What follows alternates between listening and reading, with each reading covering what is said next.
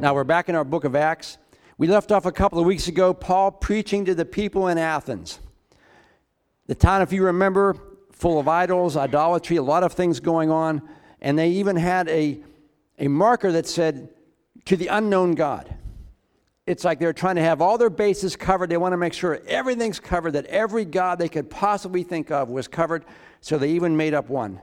And Paul used that as a jumping point to be able to preach the gospel to them. In fact, in Acts 17:22, it says, Paul then stood up in the meeting of the Areopagus and said, Men of Athens, I see that in every way you are very religious. For as I walked around and looked carefully at your objects of worship, I even found an altar with this inscription, to an unknown God. Now what you worship as something unknown, I'm going to proclaim to you. This is just another example of Paul being able to use situations that he comes up with in his life, he sees, and he's able to use that as a conversation starter to bring the gospel to them. And we ended 2 weeks ago with this verse in verse 28. This is the first part of that verse. It says, For in him we live and move and have our being. And we know that part. I think that's a pretty common verse. A lot of us know that verse. But what we don't know, maybe, is this is actually a quote from a poet in their time frame. The guy by the name of, if I can get it right, Epimenides.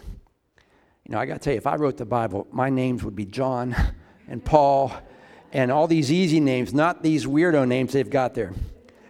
But for Paul to know this was written by a secular author, and he goes on in that later verse, in verse 28, and he says this, As some of your own poets have said, we are his offspring. So Paul was able to quote back to them two secular writers and use those as a springboard to talk to them about the gospel. I read that for a moment and I thought, what's this tell you about Paul? He's a pretty well-read guy. He knew what was going on. He knew the writers in that time. He knew what was popular. He understood what was going on. He's able to use secular situations to talk to people about Christ. Not only did he know God's word, which that's a pretty big deal for me, but he's able to also use what was going on in society to comment on it and then turn it around and bring the gospel to them. And I think that in order to be an effective believer, we need to understand the society in which we live.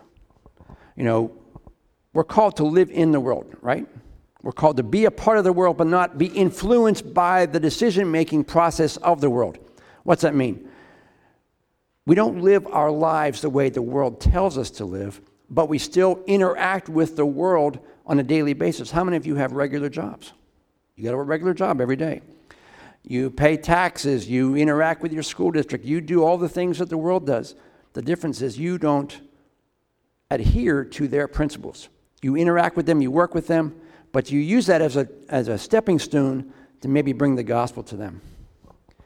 It doesn't mean we don't learn about the world. It means we learn about it so that we're able to effectively minister to it. Now, back in Acts, or in 1 Corinthians 9, Paul said this while ministering to some folks he was talking to there.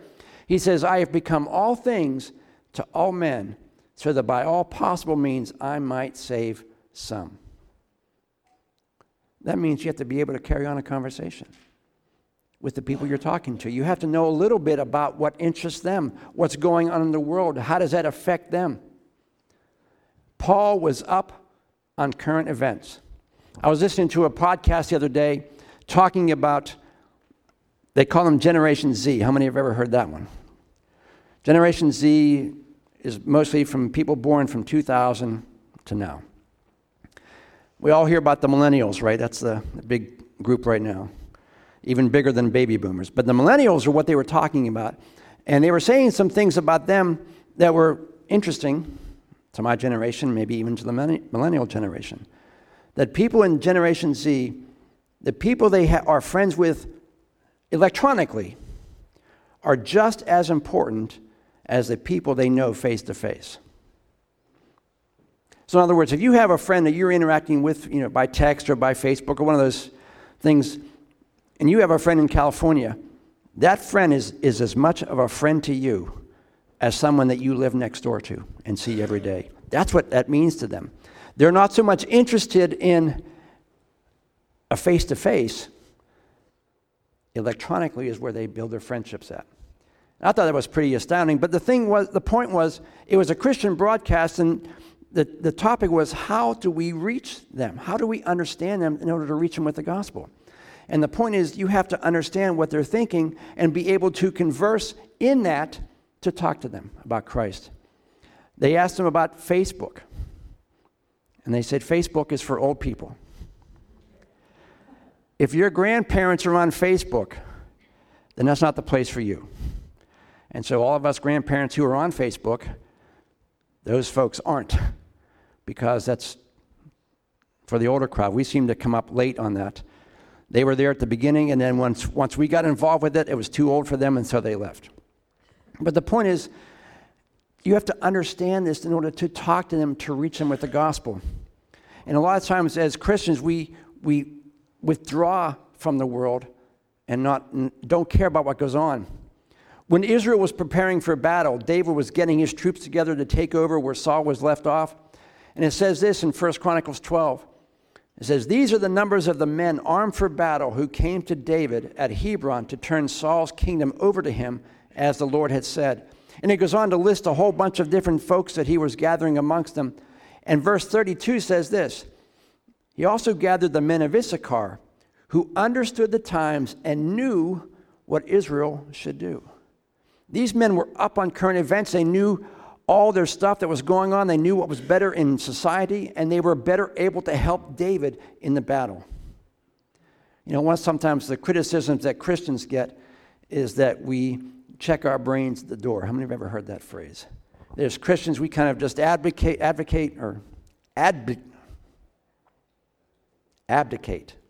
There we go. Yeah, thanks. We abdicate our knowledge of the world, and all we do is focus on spiritual things. There's a phrase that says, "He's too spiritually minded to be any earthly good." How many have ever heard that phrase?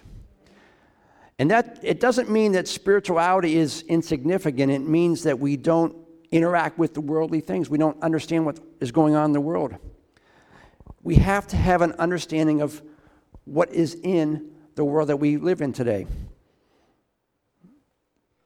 How many have ever thought, as long as I know the Bible, that's all I need to know? Well, that's partially true.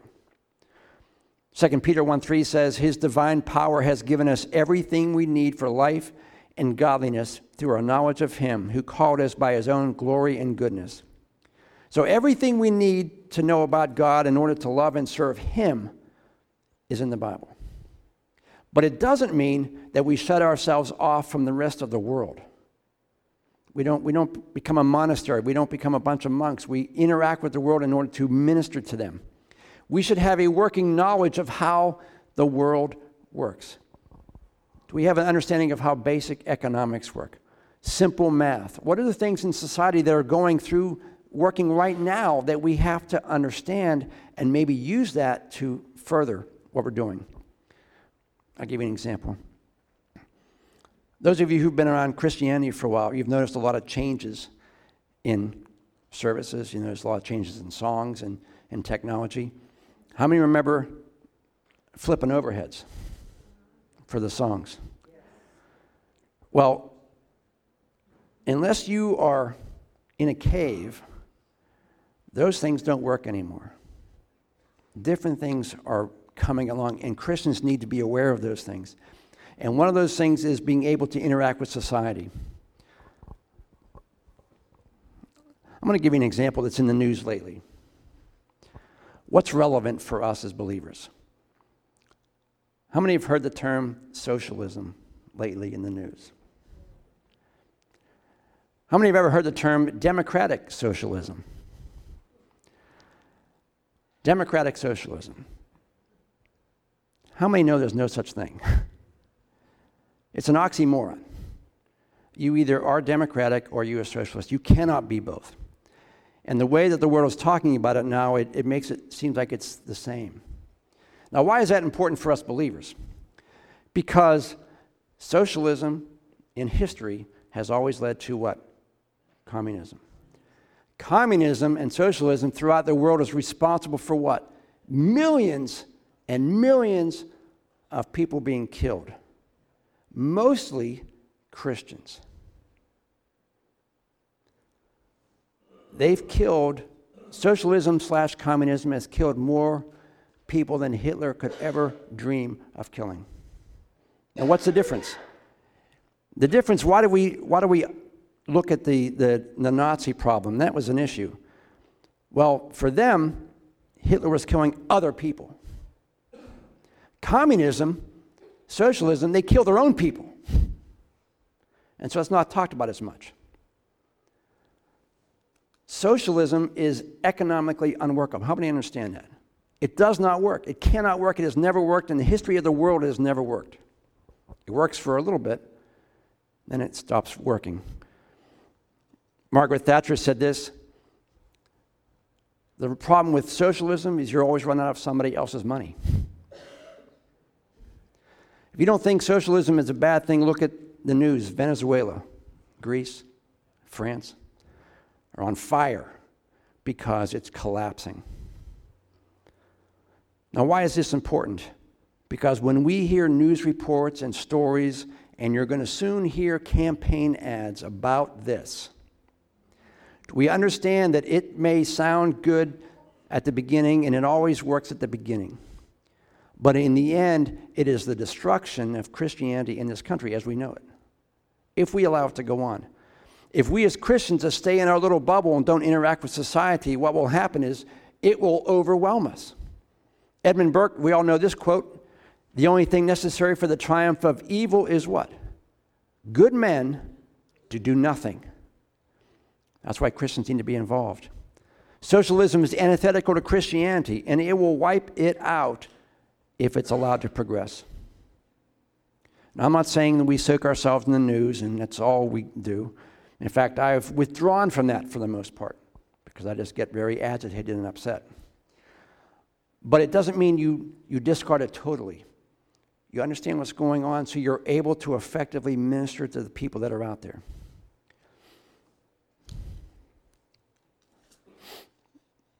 All right. Enough of knowing how the world works. I think we all have an understanding of that. Now, Paul goes on writings of the day. He says this in verse 28, as some of your own poets have said, we are his offspring. Since Paul knew about the world in which he lived, he was able to use that writing, those quotes, and things in real life that people understood at that moment in order to bring in the gospel. We're doing a lesson on Wednesday nights about effectively evangelizing the world and the people closest to us. And the big topic is, how do you turn a conversation from daily things into spiritual things?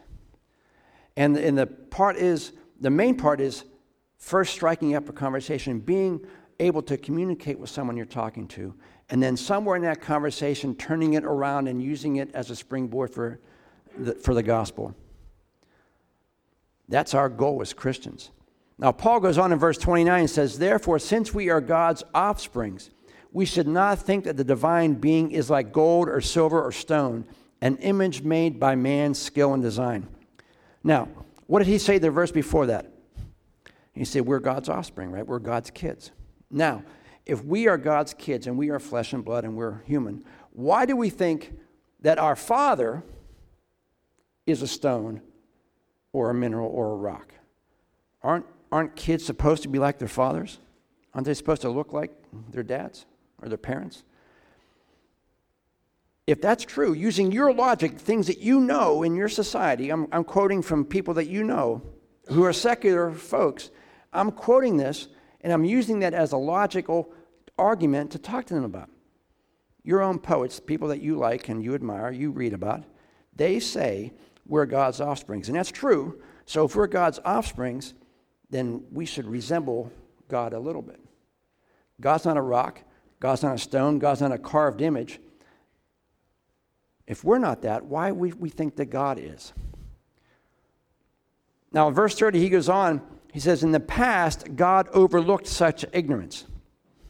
That's Old Testament.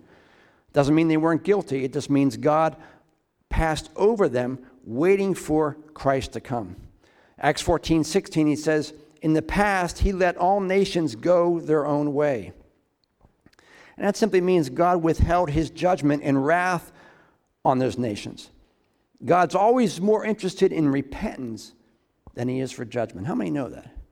The reason that Jesus hasn't come back yet is God wants more and more people to be saved.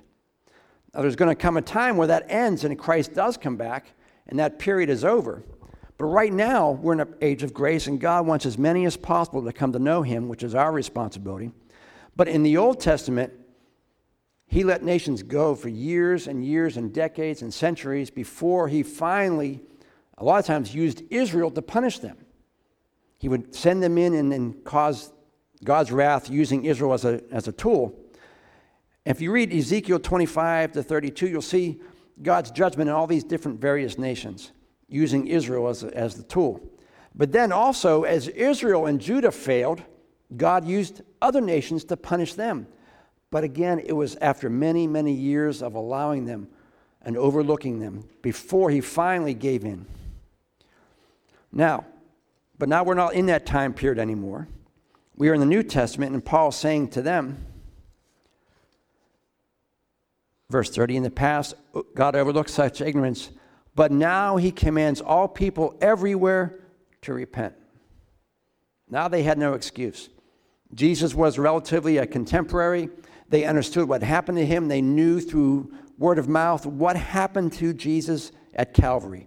And they knew about God's love. They understood everything. So it's no longer they're acting out of ignorance. They had seen God's demonstration of love through Christ, and now they had a command to repent. And if that command for them is not heeded, judgment for them is certain. Verse 31 says, for he has set a day when he will judge the world with justice by the man he has appointed. Who's the man? Jesus, right? How do we know it's Jesus? Well, because God showed them and proved to them who it was. Verse 31 says, he has given proof to all men by raising him from the dead. Resurrection. Cornerstone of our faith, right? Last week we celebrated communion, and we remember the sacrifice and the suffering that Jesus paid, which is vital for our salvation. But that's not all. If there was no resurrection, if Jesus was not raised, that sacrifice would not have worked. Because God validated everything that Jesus said and did by the resurrection. 1 Corinthians 15:17 says, if Christ has not been raised, then your faith is useless and you're still under condemnation for your sins.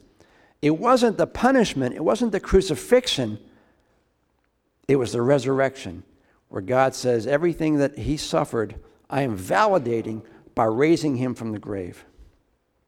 The resurrection should be and is sufficient evidence for our faith. When we talk to people, we talk about the resurrection. And one of the things about the resurrection is the Bible talks about resurrection power.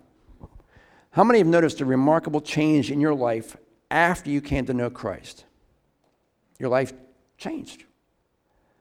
What is that? That's the resurrection power. The only thing that God can do is change you. How many of you have gotten married and tried to change the person you're married to? How does that work out for you? It doesn't. You usually can't change someone. You can tweak them a little bit, but for the most part, they are who they are. The only one who can change a person is Christ by the power of the resurrection. The Holy Spirit gets in it, and he will change a person's life. If you don't like your life and you want to be changed, the Bible says God has the power to do that. God can get in your life and just turn you around and change who you are, which is amazing to me. Now, you'll still have the same characteristics you did before, but your heart, your attitude, everything you are will be different. How many have noticed that after you've gotten saved, your idiosyncrasies are still there? And you wish they weren't, but they're still there. God changes your heart. He doesn't really change your... I'll give you an example. Paul, in the Bible, was a pretty in-your-face, confrontational kind of guy. He was that as a Pharisee, and he was also that as a Christian. God changed his heart. He saved him. He loved people, but he's still arrogant, in-your-face kind of guy. Peter was the only time he opened his mouth was to change feet, all right? And that was him before he was saved, and that was him after he got saved. Because the personality is the same, the heart's desire is what God changes. If you don't want to be who you are because you don't like your life, God will transform that in an instant. But you'll still have your own idiosyncrasies left. And as you get older in the Lord, God will also begin to work on those as well. The ones that you see that you don't like, you pray about, God will eventually remove those from you. How many of you act the same way you do now that you did when you were 15 or 20? I hope nobody. Why? Because what happens is as you age, those things fade away.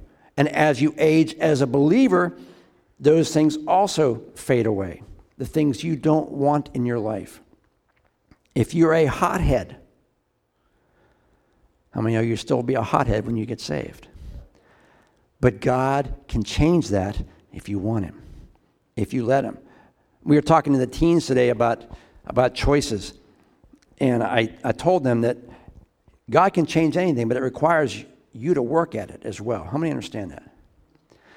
One of our teens was looking for a job, and she got one.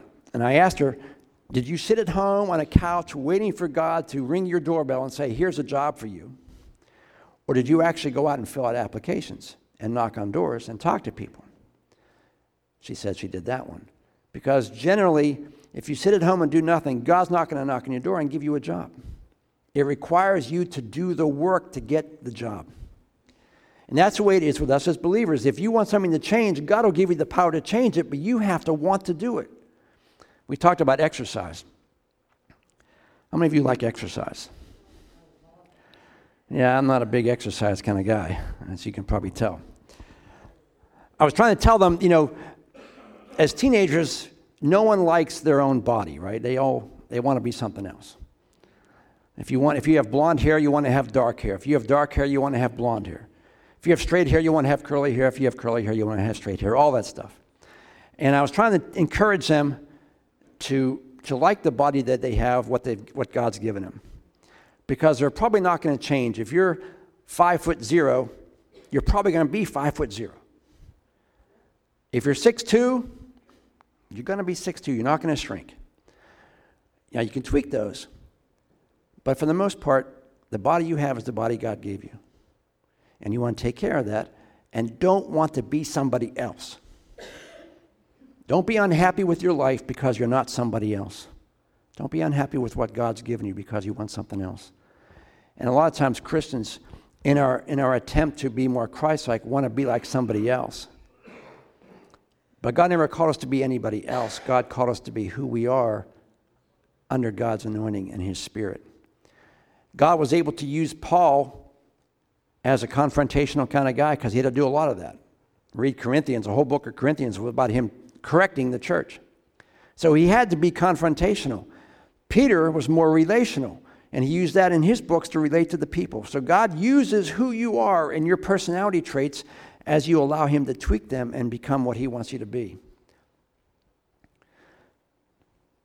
Now, we know that everyone's not on board with the resurrection. How many of you know people that don't believe it? Right? Verse 32 says, when they heard about the resurrection of the dead, some of them sneered. Anybody ever laugh at you? Make fun of you for what you believe? Have you ever thought to yourself, just in a moment, this does sound kind of ridiculous. All this, the resurrection in heaven and hell, is it really true? We did a study on several years ago in Wednesday night on a book called Faith and Doubt. How many understand that doubt is okay, is a good thing? Because what it does is it challenges you to find out if what you're doubting is true. Rather than taking it on quote, faith that someone told you, Doubt causes you to study it for yourself, to find out for yourself. And a lot of times when people have a doubt about something, it causes us to press in to really find out if it's true or not, to really solidify our faith. When people sneer at you and make fun of you, I'm sure it causes some doubt in your mind. That's okay, because God wants you to solidify that, study up on it, and convince yourself and be sure of yourself, so that when the next time someone comes after you or says something that you don't understand, you are well enough versed that it's not going to shake your doubt. It's not going to make you upset. So when people sneer at you, use it as a tool to press in. Now, when they sneered at him, remember where he was. Athens, bed of idolatry. No one ever thought about resurrection there. The god Apollo was credited by the Athenians council as saying this: there is no resurrection. So this is one of the gods that they worshiped in that town, and he said, according to their writings, that there is no resurrection. So the response he received, he probably expected. He knew where he was, he knew his audience, he knew what they would say, so he wasn't surprised. When we talk to people about Christ, we shouldn't be surprised at their reaction. If you were old enough when you got saved, if you remember your reaction the first time someone told you about Christ, if it was like mine, it was like, you guys are crazy. You guys are insane. My first time walking into an Assembly of God church, I thought they were nuts. I thought, this church is crazy. This is exactly what I don't want. Because why? Because we don't have the Holy Spirit. The Bible says, unless the Spirit of God teaches you that, the things of God are foolishness to you. So we should expect that type of reaction, but it should not draw us away from being able to do it. Now, Paul expected that reaction, and yet he still preached to them. He still used his knowledge of their town, the community, the people, and he still used it to share the gospel with them. We can't let people's reaction cause us to doubt to the point where we stop living our life and talking to people about Christ. Because the rest of that verse says this: some of them sneered, but others said, we want to hear you on this subject again. The main point is we don't know which camp people are in. We don't know if they're the people that are going to sneer at us, or we don't know if they're the people that want to hear more about it. One of the things we've been talking about on Wednesday as we witness is a lot of times when you talk to people about Christ, you're like the fifth or sixth person in line that God's been using to minister to them. They asked Billy Graham about when people come to the altar and get saved at his crusades. He said, I realize that I'm just an instrument that God's using to grow right at that moment. But there's so much work behind it to get them to that point. Because I know there's people praying for them. I know there's churches praying for them. I know there's ministry and witnessing going on. All this has been done in preparation for what's happening right now. Without all of that, he said, my ministry would be ineffective. So when we pray for someone, the Bible says that one waters, one plants, God gives the increase. You never know who you're talking to that may have been prayed for years. And all of a sudden, you just happen to be in the right space at the right time. And God has prepared them to hear that right now. And you're just basically a tool that God is using at that moment and has been prepared for years by family members and friends and churches. And they're ready for it because all that preparation's been done. And you just happen to be lucky enough to stand in front of them. And you tell them the gospel, and they get saved. And it's basically not because of anything you did other than talk to them about Christ. The preparation's already been done. People have been praying for them and witnessing to them and talking to them. And finally, God's going to use you to give the increase. Verse 34, or 33 and 34 says, at that Paul left the council. A few men became followers of Paul and believed. Among them was Dionysius, a member of the Areopagus, also a woman named Damaris, and a number of others. Now, notice that even in a town of idolatry where Christianity was not even thought about, the response, people still got saved. Wasn't a lot in comparison to the town, but he had an official get saved and some lady that was, we don't know anything more about her than her name. God used Paul in that godless town to minister to people, and people actually responded. They trusted and they believed the message. You never know where you're going to be, and you never know who's going to listen to you. And it may not be a huge response, but maybe there's one person there or two people that you're talking to that actually respond to that. So with the exception of the few folks that got saved and a few that wanted to talk more about it, the council he was in, remember, he's in a council, he's not in town. They were brought before the town council, and their job was to allow him or not allow him to preach in the town. And his job at the council was to present his case, and he presented it, and it says a few folks got saved, but the majority of the council did not. They rejected him, and they no longer allowed him to preach in the town anymore. So what happens? He did exactly what Jesus told the disciples to do. Shake the dust off and move on. He left the council, and not long after that, he left the town. In Acts 18, verse 1, it says, after this, after what?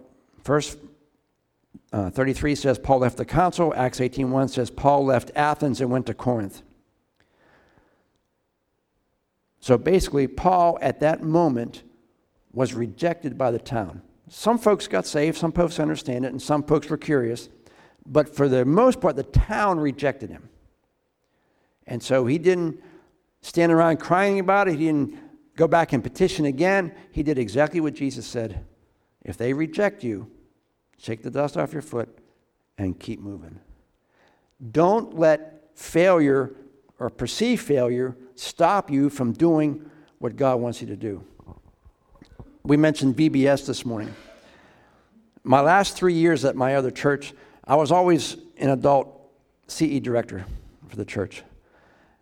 In the last 3 years, the children's pastor had left, and the senior pastor said, you are doing kids. I went, oh, kids, not kids, anything but kids. And so I go in, and we have 50, 60, elementary age kids in the group, and I'm thinking, I'm going to kill one of them. I don't know how to do this. But I had a good team around me. But the point was, God equipped me to do that.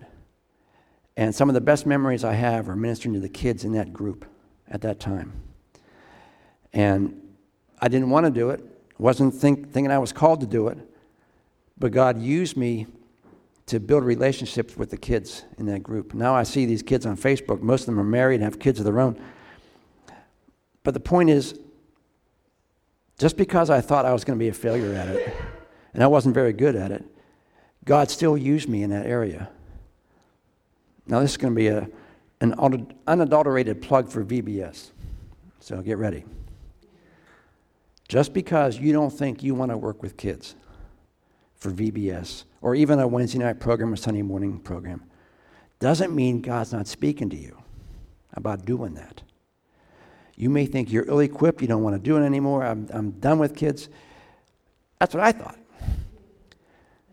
But God had to force me into doing it to understand that I could really have an effect on these kids' lives. You may have the same effect that you don't even think you can have. Because after you work at VBS or after you work in kids ministry, years from now, when you see these same kids that were little kids at that time serving God, and some of them are even in ministry now, you realize that what you did in their lives made a difference. My prayer all the time is, Lord, let it matter that we're here. Does it matter that we're here? Does it matter that this church is here? Does it matter that I'm here? You want your life to matter and mean something, which is actually one of the things that the millennials and Z generation wants to do. More than anything else, they want their lives and their work to matter to people. And that's what we want. Does our ministry, does our church, whatever we do here, does it really matter to the people that are here? And a lot of times you're not going to see that until years in the future. But I can tell you, when you don't do it, it's not going to matter at all. I saw a picture on Facebook the other day, a line of progression of all these older gentlemen from years gone by. And it started with a Sunday school teacher, and I can't remember the order, but it led Billy Sunday to the Lord. Billy Sunday led somebody else to the Lord. Somebody else led somebody else to the Lord, and that person led Billy Graham to the Lord. And the progression went on. Everybody remembers all those names, but nobody remembers the Sunday school teacher that did the first thing. We could be that people. And we may never see it on this side. But our lives can have a positive effect if we don't let our fear and failure stop us from doing it. Notice Paul didn't stay around trying to beat this dead horse. He understood the gospel wasn't working in that town, so he went to an area that it might work. I thought about that for a moment. If something's not working well, rather than trying to keep working at it, maybe God's calling us to do something else. How many of you have an older car that you keep just pouring your money and money into it? I've had one of those.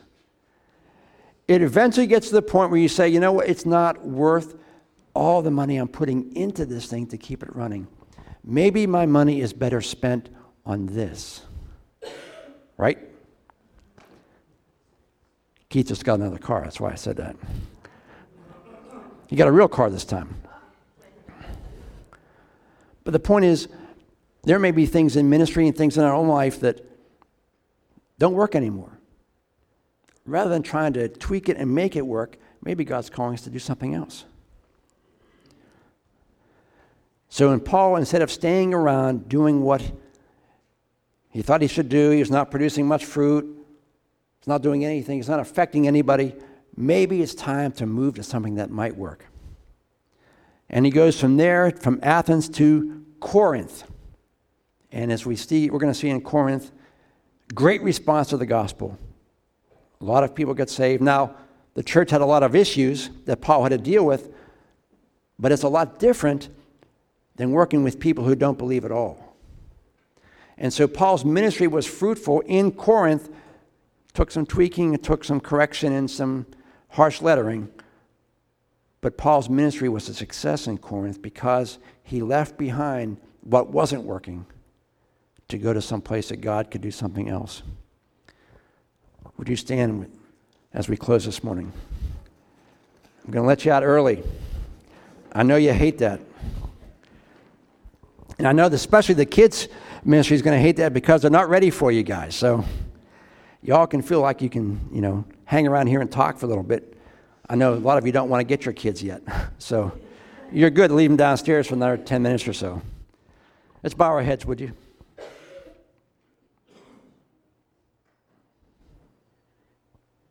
Maybe you're here this morning and this is your very first time in Dover Assembly, or maybe you've been here for years. In either case, the question's still the same. Because it's possible to sit in church for years and not really have a relationship with Christ. You can know everything there is to know about Him, but still not have that relationship with Him. It's a relationship that we have one-on-one communication, that I can talk to my dad, my father, and knowing that He hears me, He understands me, and He loves me. If you know a lot about Jesus, but you don't know Him personally, you don't experience that type of relationship. If you're here and you've never experienced that, and maybe you've been in church all your life, grew up in church, said some prayer when you were 5 years old, but it's never went further than that. Your life really hasn't changed a lot. And you want it to. You want it to mean something. You want it to matter. And the only way your life is going to really matter is if you give it to Jesus and allow Him to change it and use it for something that will matter. If you're here and you want that, I want you to raise your hand right now.